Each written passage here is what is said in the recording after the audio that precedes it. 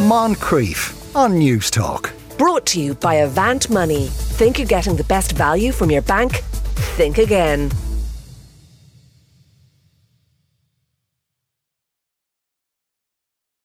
Yes, it is indeed time for Movies and Booze. We are joined once again by Esther McCarthy, Leslie Williams and someone we've just met called Annette Freeman. Good afternoon to you all. Hi, Sean. Yeah, it's lovely to have you back in the studio, Annette. And it's lovely to be back. This is like, you know, it's like the pandemic never happened. It really is. Yeah. Isn't it weird? Except it did. Except it did. Don't say that. Let's pretend it's good to be back. It didn't happen at all. Anyway, Esther, Lightyear. I mean, I preferred toy boats to real boats, Sean, I have to say. This is the backstory of the film that initially inspired Andy to become a huge Buzz Lightyear fan, and it's the story of the real-life astronaut. Pixar and Disney again. And I wanted to like this more. I just didn't feel the love for it so much, to be honest with you. It just felt a little... Like, the animation and characters are colourful and the storytelling's engaging enough, but I suppose it doesn't boldly go where the Toy Story movies have gone before. Star Trek fans will be murdering you for mixing up your space references there. Yeah, I saw it myself last weekend and I feel the same. Plus there's a few moments in it where you go, here, where, you know... The daughter turned to me and said, "What's going on? Why is that happening?" And I said, I can't explain that either. In fact, if I had a doctorate in physics, I wouldn't be able to explain. There's a few, let's say, plot holes in it, I think.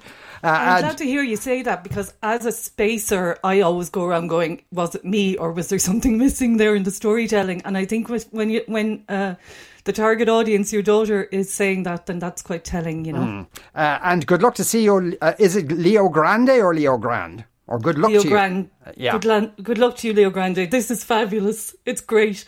It's Emma Thompson as a woman who has been widowed a couple of years earlier, had a kind of an okay marriage, not great by the backstory element, but has never had an orgasm and had really functionary sex with her husband, and never experienced that desire or joy of really great sex. So she decides to hire an Irishman, sure, why wouldn't you? An Irish actor by the name of Darren McCormack, actually, from Nina in County Tipperary, who plays Leo Grande in this. And she decides to hire him. He's a sex worker, and she wants to discover all the stuff she should have discovered decades earlier. So this is really funny and tender and touching, and... There's not that much sex in it until there really is, but it's about more than the sex as well. It's about a lot of other stuff. Fellas from Nina Will Make You Come, I think would have been a much better title for that movie. I'd pay to see that. Yeah, I'd pay cash money to see, as indeed that woman did too. But we'll find out more about that later on. So Leslie, where are our two wines from today? We are in Italy today. Two women winemakers, both making organic, nicely sustainable wines. We have a white and a red, one from the Adriatic coast and one from the northwestern coast. Is that right? Piedmont. One from Piedmont, a red from Piedmont and a white from Verdicchio di Castelli di Jesi, which is in the Marche. You see, that could be anywhere. Yeah. You could have just made that up, but it sounds great, no matter what. And one of the makers is like a kung fu master or something? She's a jiu-jitsu champion. I've actually met her. She lives in Dublin a lot of the time, and she comes back and forth between the Marche and the... I'll restrict my schmark comments then. No, exactly. So I'm going to be very nice about this. But no, she's a sweetheart. I met her in France there just a couple of weeks back with Enrico, the importer of these wines. Enrico has arguably Hang on, let's pause here for the listeners. His full name is Enrico Fantasia. It is. He sounds like a character from that film that Esther's about to review. The best name ever. I think it's probably Fantasia, but let's go with Fantasia. I think it's better. Okay. Yeah. You ruin everything. You really do. Right. And so Nettie, and I'm sure Esther will be excited about this, Paddington 3. Yeah, Paddington 3. So we have some news about Paddington 3 and where it's at in terms of when we're going to see the little lovable bear back on our screens. So he did obviously make a little cameo appearance at the Jubilee celebrations with the Queen. Did he? Yes. What did he do? He had tea with her. That was kind of it. And he'd done all of the lovable little foolish things that he does, drinking out of teapots and that type of thing. Yeah. But actually it showed quite a human side of the Queen screen, didn't it? It was probably the most entertaining part of the Jubilee. You see, that just shows you, like, when people say it shows a human side of the Queen, that, like, most of the time, like, she's a cyborg. She probably could have killed Paddington at any moment if she'd used the lasers in her eyeballs. Yeah, so obviously it's close on 5 years now since Is it that long? It is that long. Wow. Obviously, you know, we see him on her screens a lot, and the movies are on Netflix now and stuff, but it is 5 years ago since Paddington 2. And this one is called Paddington in Peru. So there's a little clue in the title. Interesting there. Going home then to see the going folks. home. Because you'll remember where Paddington 2 ended. It was with Aunt Lucy coming out of the home for retired bears, and I'm not creating any spoilers here if you haven't seen it in the past 5 years. Look at and she arrives at the door of the Browns house. So maybe Paddington is going to be going back to his like we really, they are so tight on the details with this. Nothing is going to be getting through ahead of time whenever it does. I think filming's beginning next year, so maybe it's further on than that when we'll actually see it on our screens. But there's a new producer. It's a guy called Doug Williams. And he's going to be directing this and producing it. And he is a Grammy-nominated director of music videos and commercials, including the John Lewis Christmas advert, which really is that quintessential British, you know, it just trends every year, doesn't it, when the commercial comes out. So, yeah, as I said, like the plot has really been kept under wraps. It's funny, isn't it, though? Because, like, 5 years, there'd be a whole generation of kids who might consider themselves too old for it, and then but a new generation of kids who never saw it before, and then will hopefully will like it. Yeah, of course. Yeah, that's mad. Yeah. And Ryan, are you now a member of the Ryan Gosling wants to have my babies club? No, this is not Ryan Gosling at his most sexiest. Sorry, as Ken. He's laced. For people, and I'm sure our listeners have seen the photo. If you haven't, just put in Ryan Gosling Barbie into your phone or PC now, and it's Ryan Gosling, and he's in double denim. And he is laced in fake tan, and his hair is bleached. And, Esther, and I know. He doesn't have Esther a Mickey because he's Ken. Yeah, he's smooth right the way around. Yeah. He is a Ken doll. This photo was released during the week, and obviously Barbie, the movie, is going to be hitting our screens in July next year, and Margot Robbie is playing Barbie. But this is like, he's just one variation of Ken. There's going to be lots of different variations of Ken. But for me, this picture, he just looks like Ken's bad boy cousin from the wrong side of the tracks. Like, it doesn't... Oh, he's an edgy Ken. Yeah, he looks a bit edgy. Yeah. Okay. But now it is said that the movie won't be what we expect of a Barbie movie. Like, it's going to be an action movie. Like, because, you know, the way Barbie is obviously... Mattel, actually, are trying to change the Barbie image. So, like, I guess this is going to be a complete new departure for them, because like Barbie with a gun kind of thing. No, she's still going to have a pink convertible, don't worry. There's going to be lots of pink. Few for that. But like, they obviously, Mattel had gone through a lot of an image crisis, and Barbie's gone through an image crisis, and this is part of trying to change that, because she had to kick the drugs and everything. It was so hard for her. Do you know all the different variations of Barbie on Netflix? Like, there's Barbie's Life in a Dream House, Barbie's Dream House was that actually was cancelled because it didn't fit the new Barbie brand, Life in a Dream House, because they were all a bit silly, There's one where, like, it's an animated one where she's in kind of like some sort of performing arts school, and, by some weird set of coincidences, 3 or 4 women all called Barbie, but they all sing, even though they're from different parts of the country. Yeah, I think I've seen that. That's what I mean. There's we're watching the same stuff on Netflix. Oh, yeah. Guess why? Yeah. So, but you know who was actually tipped to play Barbie first and foremost when they first started talks about doing this Barbie movie? Amy Schumer. I know. That would be good, actually. Good. But they had creative differences, and after, like, back and forth for a couple of years, she just she just walked away from the project. Okay. And Margot Robbie stepped in, and other hosts that are other household names that are going to be part of it is Will Ferrell. Okay. Okay. And Dua Lipa, which is massive, and America Ferrera, and our very own Saoirse Ronan is rumoured to join the cast, and I probably think that's because the person who is producing it, let me find her name here, is a woman that did Lady Bird and all that. Greta Gerwig. She produced Lady Bird and Little Women, and obviously Saoirse Ronan was in Little Women, so yeah, that's the cast, and that's the... Okay, yeah. There's no clue, like, well, how many characters are attached to Barbie, or do all these people are versions of Barbies? Oh, well, I don't know whether they... I believe that Will Ferrell is like, he owns the local, or a toy store, maybe he owns the Mattel toy store. I don't know what Dua Lipa and Saoirse Ronan are doing in it, but Dua Lipa looks like a Barbie, really. She's Barbie-ish. Well, she's Barbie-ish. Well, they want to put a wig on her or dye her hair or something. All right, yeah, but she might be like dark-haired Barbie or maybe whatever colour her hair. She might, yeah. But that is Ryan Gosling and Margot Robbie are just like one of many characters of Barbie and Ken. Army of killer Barbies. I would love to see that, though. Yeah. I would definitely be going to see Barbie. Somebody and Ken. says that Gosling looks like a gay table dancer, a plastic gay table dancer in the photograph. Would that be an accurate assessment, or is that I'd unfair go to with that, gay table dancers? I'd go with the bad boy. Ken's bad boy cousin kind of vibe off of the photo. Okay, I've seen Ryan Gosling looking hotter. But, Right, okay. Well, see, that's the disappointing thing, really. It is. Because you want... So, did he have a shirt on? No, he didn't have a shirt on. Okay. Yeah, but... he didn't have a shirt on, the but white I'm hair still was disappointed. confusing, wasn't it? The white hair made him look a bit... Okay, so Ryan Gosling without his shirt on still looked disappointing in this photograph. That's...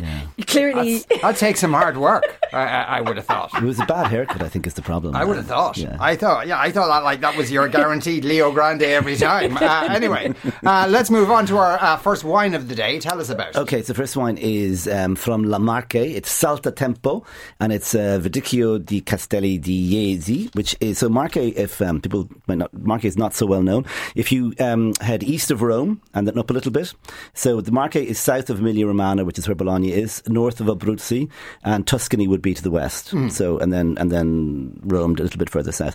So it's from slopes looking onto the Adriatic, and gets nice salty breezes coming up.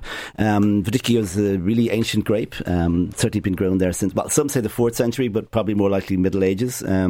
But it means little green one. And as I've said, the winemaker is a woman, Daniela Quaresima, I think that's something like that. Quaresima, and she spends quite a bit of time in Dublin, and she also has a school of capoeira, which is the Brazilian art of jiu-jitsu. So this wine is really nice, I think. This is actually nice. No, notwithstanding the fact she could beat the crap out of all of us. Talented. It actually really is lovely. It's so lovely. White flowers, slightly salty, fresh. And what's interesting is she doesn't do the normal thing. The normal thing with white grapes like this would be stainless steel fermentation, cold fermentation to retain acidity, but there's already loads of acidity in this. So she lets it naturally ferment over like 7 months on the natural yeast, and it really just lets it alone, basically. And she doesn't use any sulfur, and yet it's remarkably clean. I mean, it's and sometimes she do dull down the sulfur, don't use much. Wines can take, well, they can just taste a little different, a little less fresh, but there's just remarkable freshness and cleanness and floral and citrus notes. And is it just a one grape? Yes, that one grape Verdicchio. You can by law, if you want, for Verdicchio di Castelli, use a little bit of Trebbiano and stuff, but as far as I know, she's just using 100%. Yeah. And if I can give a little plug, sure, Enrico and myself are doing an Italian wine dinner in Fontainebleau next Thursday, the 23rd, and this will be served with rice and peas risotto.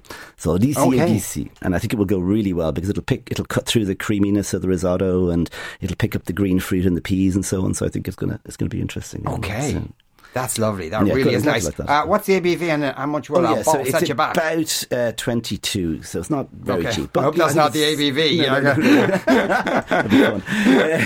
13%, so it's that's light and it's fine. Yeah. But it's quality. I think it's it zings out of the glass there. Yeah. I think it's that's really lovely. Really, really lovely. You like that, Nettie? It's lovely, it's gorgeous. My wine knowledge. She's back, baby. I should give a couple of sockets. So Fontainebleau obviously have it, but also Sheridan should have it, McCurtain Wine Cellar in Cork, and a few sort of the independents and so on. You'll find it around. Excellent stuff. Esther, should we talk about Lightyear? Yes, let's talk Lightyear. All right. You win. Look, featherings. Feather. It's a feather in Impton, sir. Look, rookie. First, you will not speak unless spoken to. Yes, sir. Still talking. Second, respect the suit. This suit means something. It's not just protecting your body, it's protecting the universe. This suit is a promise to the world that you, and you alone, will do one thing above all. Finish the mission, no matter the cost. You will never quit. Whatever the galaxy may throw your way, will you please turn that off? It's just too easy. You're mocking me, aren't you? Yeah, but in a supportive way. There you go. That's Lightyear. I think it hits the cinemas tomorrow. Is that right, Esther? It's today, actually. Oh, is it John, today? yeah. Right. From today, yeah. Yeah. So off you go. As you know, Yeah. it's hardly worth explaining the backstory in an odd kind of a way. It is in an odd kind of a way, yeah. So we're presented with a very simple explanation in the opening moments, I suppose, that as a young boy, Andy was given a Buzz Lightyear toy because of a movie that he loved about the astronaut, and Lightyear is that movie. So in a way, I already had an issue with that because the animation doesn't look like it predates That's the Toy first thing Story. I said as well. Yeah, you know what Rather I mean? good animation for 1992 or whatever it was. Yeah. Or I know it's set in outer space and all that, and it's it's supposed to be sci-fi, but I kind of thought the Toy Story animation is so distinctive looking that I thought it should have nodded into that in some sort of way. So it kind of lost me early, I'm afraid, this one. And the story, the real buzz, I suppose, I think the funny thing about the Toy Story films is Buzz Lightyear's undeserved optimism and blind faith in his own ability to achieve things. And I think it's been a really running joke in the films and really, really funny. And it's got, it's built the story and got them into a lot of scrapes and all of that. But the real Buzz is a bit like that as well, just not quite likeable, He sounds like Chris Evans, so that's a bit jarring as well because we have a different voice actor, obviously, to the toy. But he's a bit of a legend, I guess, in Space Ranger circles. Chiseled jaw, dimpled, very good looking, and not short in his own confidence. So he thinks he can pull off all these virtually impossible space feats, and that's what gets them into trouble. So him and his crew have been hopping around outer space, exploring all these new worlds. But they're trying to get away from this distant planet that has hungry vines that attempt to... It's quite a good thing, actually. It's quite a funny thing. Yeah, they get stranded on this planet. Yeah, they get marooned on this planet where the hungry vines are trying to snatch them out of existence. Buzz decides to pilot his own ship to hyperspeed in a bid to escape. I think this is probably where Cora turned around to you and said, "What's going on?" Oh no, it was later on. Okay. Yeah, you know the bit. Yeah.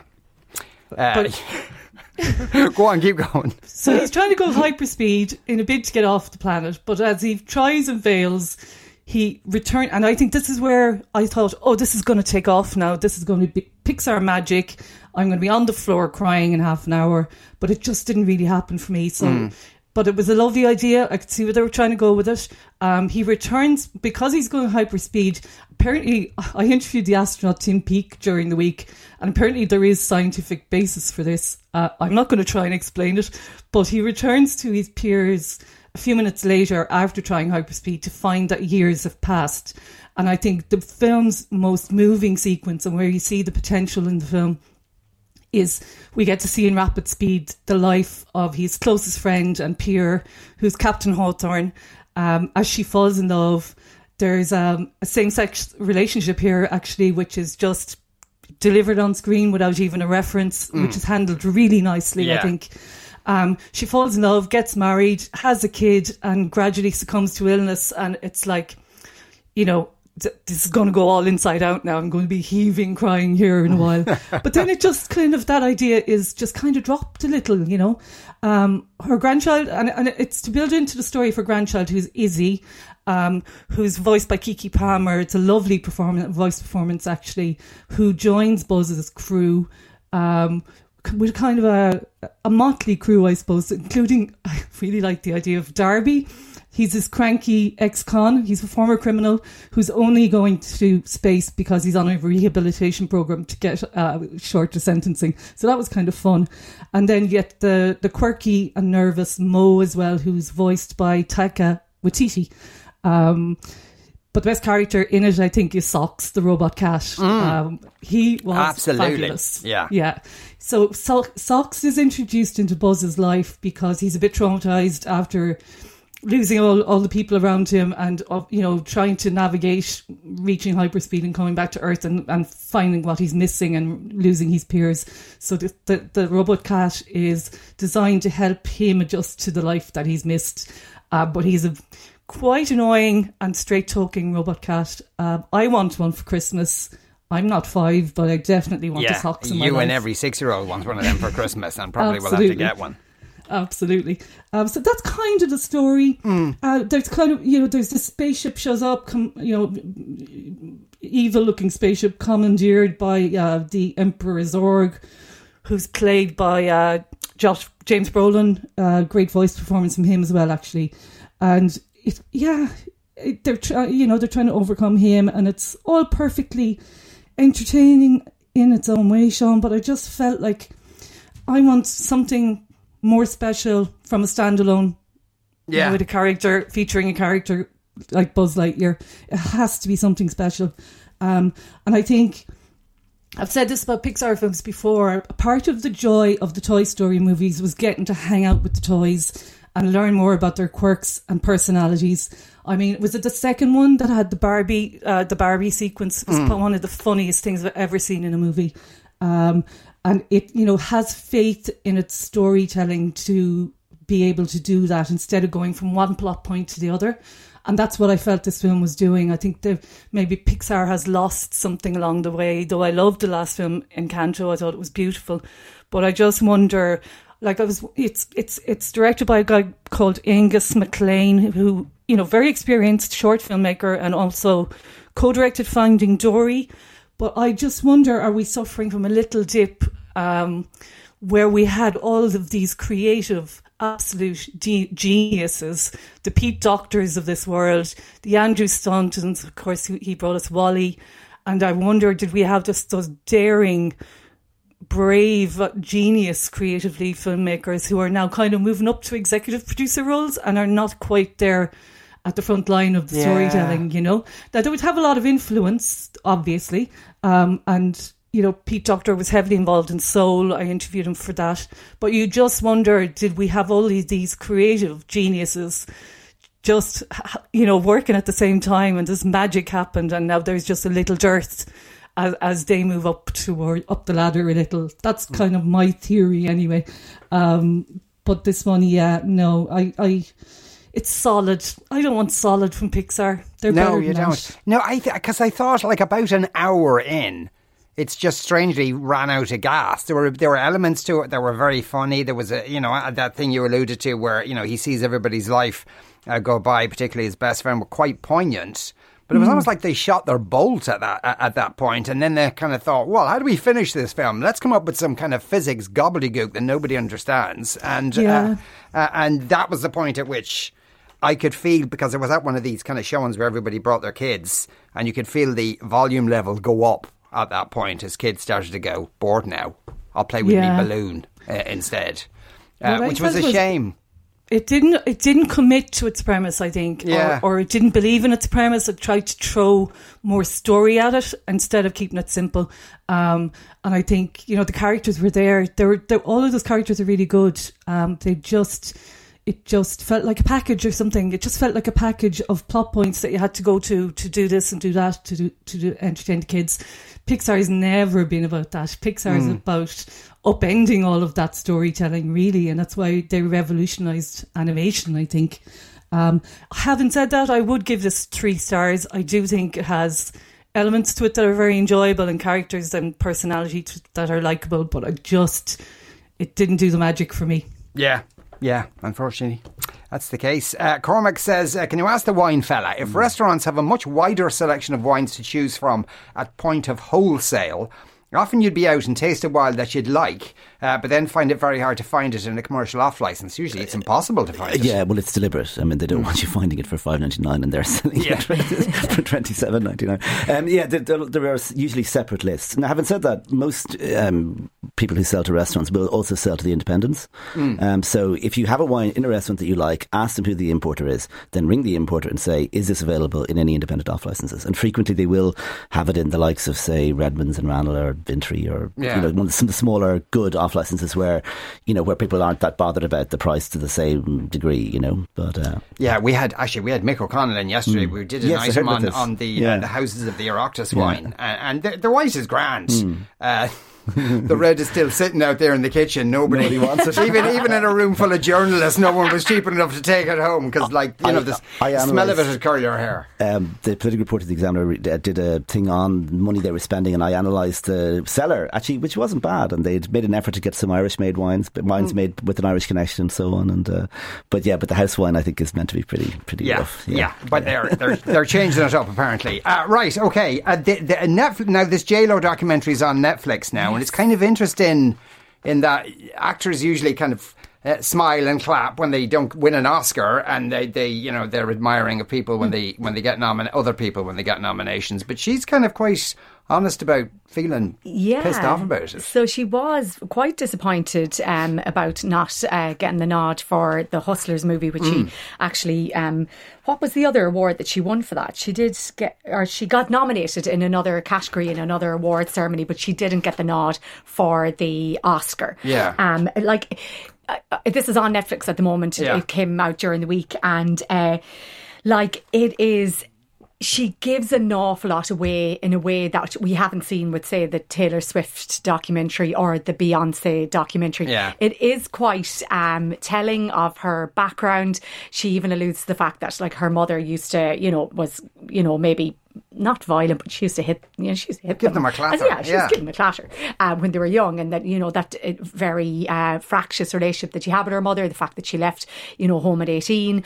We see her completely without makeup, absolutely not a scrap of makeup, hair tied up in a bun, at her parents' house on, Thanksgiving in a shirt and a pair of Uggs, and just, that banter with her family, really natural, a mother, a sister, a daughter, and I just think it's really lovely. It's a really nice, gripping kind of a thing. You're not going to be looking at your mobile while you're watching it. Now, there is all of the bling that comes with J-Lo. There are diamond encrusted cups that she's drinking out of, the aviator glasses. While not wearing any makeup. While not wearing any makeup, standard. But it goes into the whole. So it starts at the point of her 50th birthday.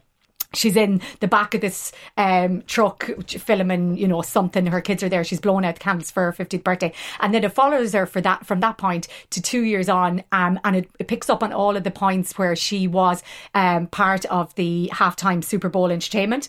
And what happened there was usually it's reserved for one artist. Yeah. So it's one artist, and then you'll find that other people come on and do little cameos or whatever. But they split the time between her and Shakira. The NFL decided to put two Latino artists on, and she actually refers to that in the documentary as the stupidest idea of all time. She's kind of just in terms of time wise. So you hear the call between her and Shakira. Shakira's wherever she is in Shakira land. I don't know where she lives. And she's on the phone, and they're okay, we've 12 minutes here. Let's just split it right down the middle. And then and funnily enough, it doesn't show Alex Rodrigo once, and she was with him she didn't split up with him until halfway through 2021, and she was with him for however many years. So I'd say Netflix had to do some serious editing there. And then there's one little piece where Ben Affleck, obviously her current love interest, does make an appearance on the screen, just talking about her. Okay, so it's a bit like the Kardashians, because your man, the mad one, they never showed him. What, Kanye or yeah, Kanye, but Kanye, the mad one. What? Poor Kanye. It was them that ruined him. She ruined him. Probably, yeah. She did ruin probably him. all her. But Kanye actually still dresses Kim. He calls her in the morning and just tells her what clothes to wear. What? Yeah. He's still intertwined with her that way, in that if she is going someplace big like the Saturday Night Live or that she hosted or wherever, he will be heavily involved in picking her clothes for those events. Okay, that's It's some type of clause that they had in the marriage. I don't know. Okay. It's usually the other way around. Yeah. Isn't it? Yeah. Didn't she break the Marilyn Monroe dress as well, apparently? She did, yeah. Yeah, she did. She got a load of ketchup stains on She down, did. She down went the front to of the it. chipper afterwards. As you would, really. Anyway, Nettie and Esther and Leslie are still with us. Somebody wants to know about Walnut Block, is about the only wine I love to get in specific restaurants. Can't find it in an off-licence. Has Leslie seen it anywhere? So, I mean, that's a New Zealand Pinot Noir and Sauvignon Blanc. I'm assuming it's probably the Sauvignon Blanc. So Tyndall wine merchants import that. So Searsons in Monkstown would have it. And, and they would probably have it in a few other spots. So I'd ring Searsons and ask to speak, see if they have it, if they sell it anywhere near you, or else just go to Searsons and Monkstown. And you can buy it online. Right. And that producer has a couple of other vineyards that they make from as well. So okay, well, let's move on to our second wine of the day. So second wine is, we were on the Adriatic and now we're moving to the northwest, just in from Turin. And this is, so we think of Piedmont and we think of the famous wines of Barolo, Barbaresco, Barbera. But there's another red grape called Dolcetto, which means the little sweet one. We have the little green one and then we have the little sweet one. And Dolcetto is, you come across Dolcetto d'Alba, Dolcetto d'Asti, but this is the original best vineyard for Dolcetto, and it used to be it's Dogliani, Dogliani, Dogliani, and this one is San Ferriolo, and it is about €29, and it is just I think this has been called the Italian Beaujolais, and I think it is somewhat. Those bright, juicy... Okay, yeah, I get that. It's a little chilled. I deliberately served a little chilled. And I just all those bright, juicy fruits. Nicoletta Bocca is the winemaker, another woman winemaker, again organic, biodynamic in this instance, actually. And this is going to be served with lamb and artichokes in Fellenberg next week. So, Jeez, you'd be bulging after all that. It's good. But there's a lovely bright juiciness about it, chewiness and its texture. And this is the best Dolcetto. Now look, it's 29, but there's less expensive versions of it as well. And that's don't ignore very Dolcetto. nice. That's you've got two winners there. Okay, good. Absolutely, Leslie. Well done. Let's talk about the Marilyn Monroe biopic. I think they've released a trailer for it, but from what I hear, it's like there's loads of riding in it. Yeah. There's a lot of riding, and for that reason, it's been given an NC 17 rating, which is which is a new version for X-rated. So there's a good. What does the NC stand for? I don't know. I don't know. Let's Google it here. Naughty content is what it stands for. Yeah, that's it. The 17 is that like under 7? No, under 17s. Anyway, XXX, I think. Yeah, X, because the people, I think, so they replaced X with NC-17. Yeah, because probably if people seen X-rated in mainstream movie theatres, I think they were. Thank you. Okay. So yeah, I didn't know that. So Blonde. It's the first trailer and it's a Netflix biopic about Marilyn Monroe. Anna de Armas, who was a Bond girl in No Time to Die and also an ex of Ben Affleck, she is going to be playing Marilyn. And Andrew Dominique is the director. He's recently done Nick Cave's documentary, This Much I Know to Be True, which was it on Netflix? Yeah. Actually, and Nick Cave has done the score for this as well, for the music for this documentary. So also starring Adrian Brody as Arthur Miller, and obviously Marilyn was married to Arthur Miller, an unlikely coupling. Bobby Cannavale is Joey DiMaggio, and Julia Nicholson plays Gladys Pearl Baker. It's set for release in September. It's co-produced by Brad Pitt. And it's going to be gritty, and there's something, the producer said, there's something in there to offend everyone. So fabulous, because I think they're not going to be too bent out of shape about getting everything biographically correct. So it's kind of a reimagining. Okay. To a certain extent. Yeah, so and he did also go on to say that it's about how childhood trauma shapes an adult who splits between the public and private self. So it is going to be gritty. There is going to be a lot of sex, and it's on Netflix in September. Okay. Yeah. Speaking of a lot of sex, our next film is Good Luck to You, Leo Grande. Here's a clip.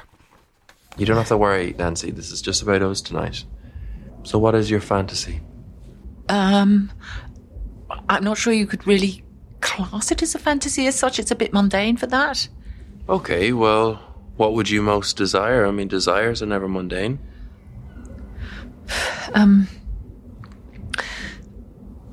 To have sex tonight with you. That's about it, really. for the moment. Great. that is true. Like, what is your fan? I don't know. I'd have to go away and think about it. All right, okay. So tell us the premise, Esther. Look, if you're getting a laugh out of that, you're going to love this. It's very dryly funny. Perfectly cast with Emma Thompson as Nancy, who manages to show the desire and loneliness, I suppose, in a way of this woman, but has also got this really wry and very, very English sense of humour that she is able to milk the script, really rich laughs out of the script. And I have to take my hat off to Darren McCormack, our Nina actor here, who holds his own against her in what is it's almost a chamber piece for 2/3 of the film anyway. It's a two-hander. Like, it could almost be a play, although they've managed to make it quite cinematic with the help of these two brilliant central performances. It made me smile a lot, this one, I have to say. So he's Leo Grande. He's a sex worker. He's tasked with helping Nancy get her mojo back, I suppose. She was widowed a few years earlier. She doesn't have much favourable of anything really to say about her ex-husband. She doesn't like her daughter. She's a bit lonely. She's kind of gone, I've missed out. I think we learned that she's 62. But there's it's a really funny opening line when he knocks on the door and says, "Hi Nancy, can I come inside?" And she says, yes. And it had me at hello, really. I just thought that is such a cheeky line to put in their opening gambit. But we also just learn a lot about this woman as well, that she knows she's missed out, she knows she's missed out. Sex was done kind of the Friday night, once a week, designed to have kids. She's never had an orgasm, doesn't know what it feels like. And she's taken this step to meet this man who is, I suppose, he calls himself a sex worker. I would always see him more as a therapist who carries out the therapy himself, I suppose. So he's kind of this dab hand at finding out what makes people tick. And he has a real interest in people, as much about the personalities as what they want in the bedroom department. Of course, Nancy doesn't know what she wants. But after their first experience, she comes back for the second meeting with a smorgasbord of requests. So he's definitely piqued her interest, But what I liked about this is it's very funny. It's very sexy. Really, really sexy, even when they're in dialogue together. But it also looks at that need for connection. I remember talking to Lenny Abrahamson around the time of Normal People, and him saying to me that sex is like a conversation. And that's what he was aiming to achieve in Normal People. And it always stuck with me as a line. And I think that's what they're achieving here as well. And I think that's really interesting. They play each other. There's a little bit of politics going on along the way. It's really about intimacy and desire, though, and her desire to have that at this point in her life, and kind of her anger that she hasn't had the opportunity to experience it either. So I think it's super. I think it's a star-making performance for Darren McCormack.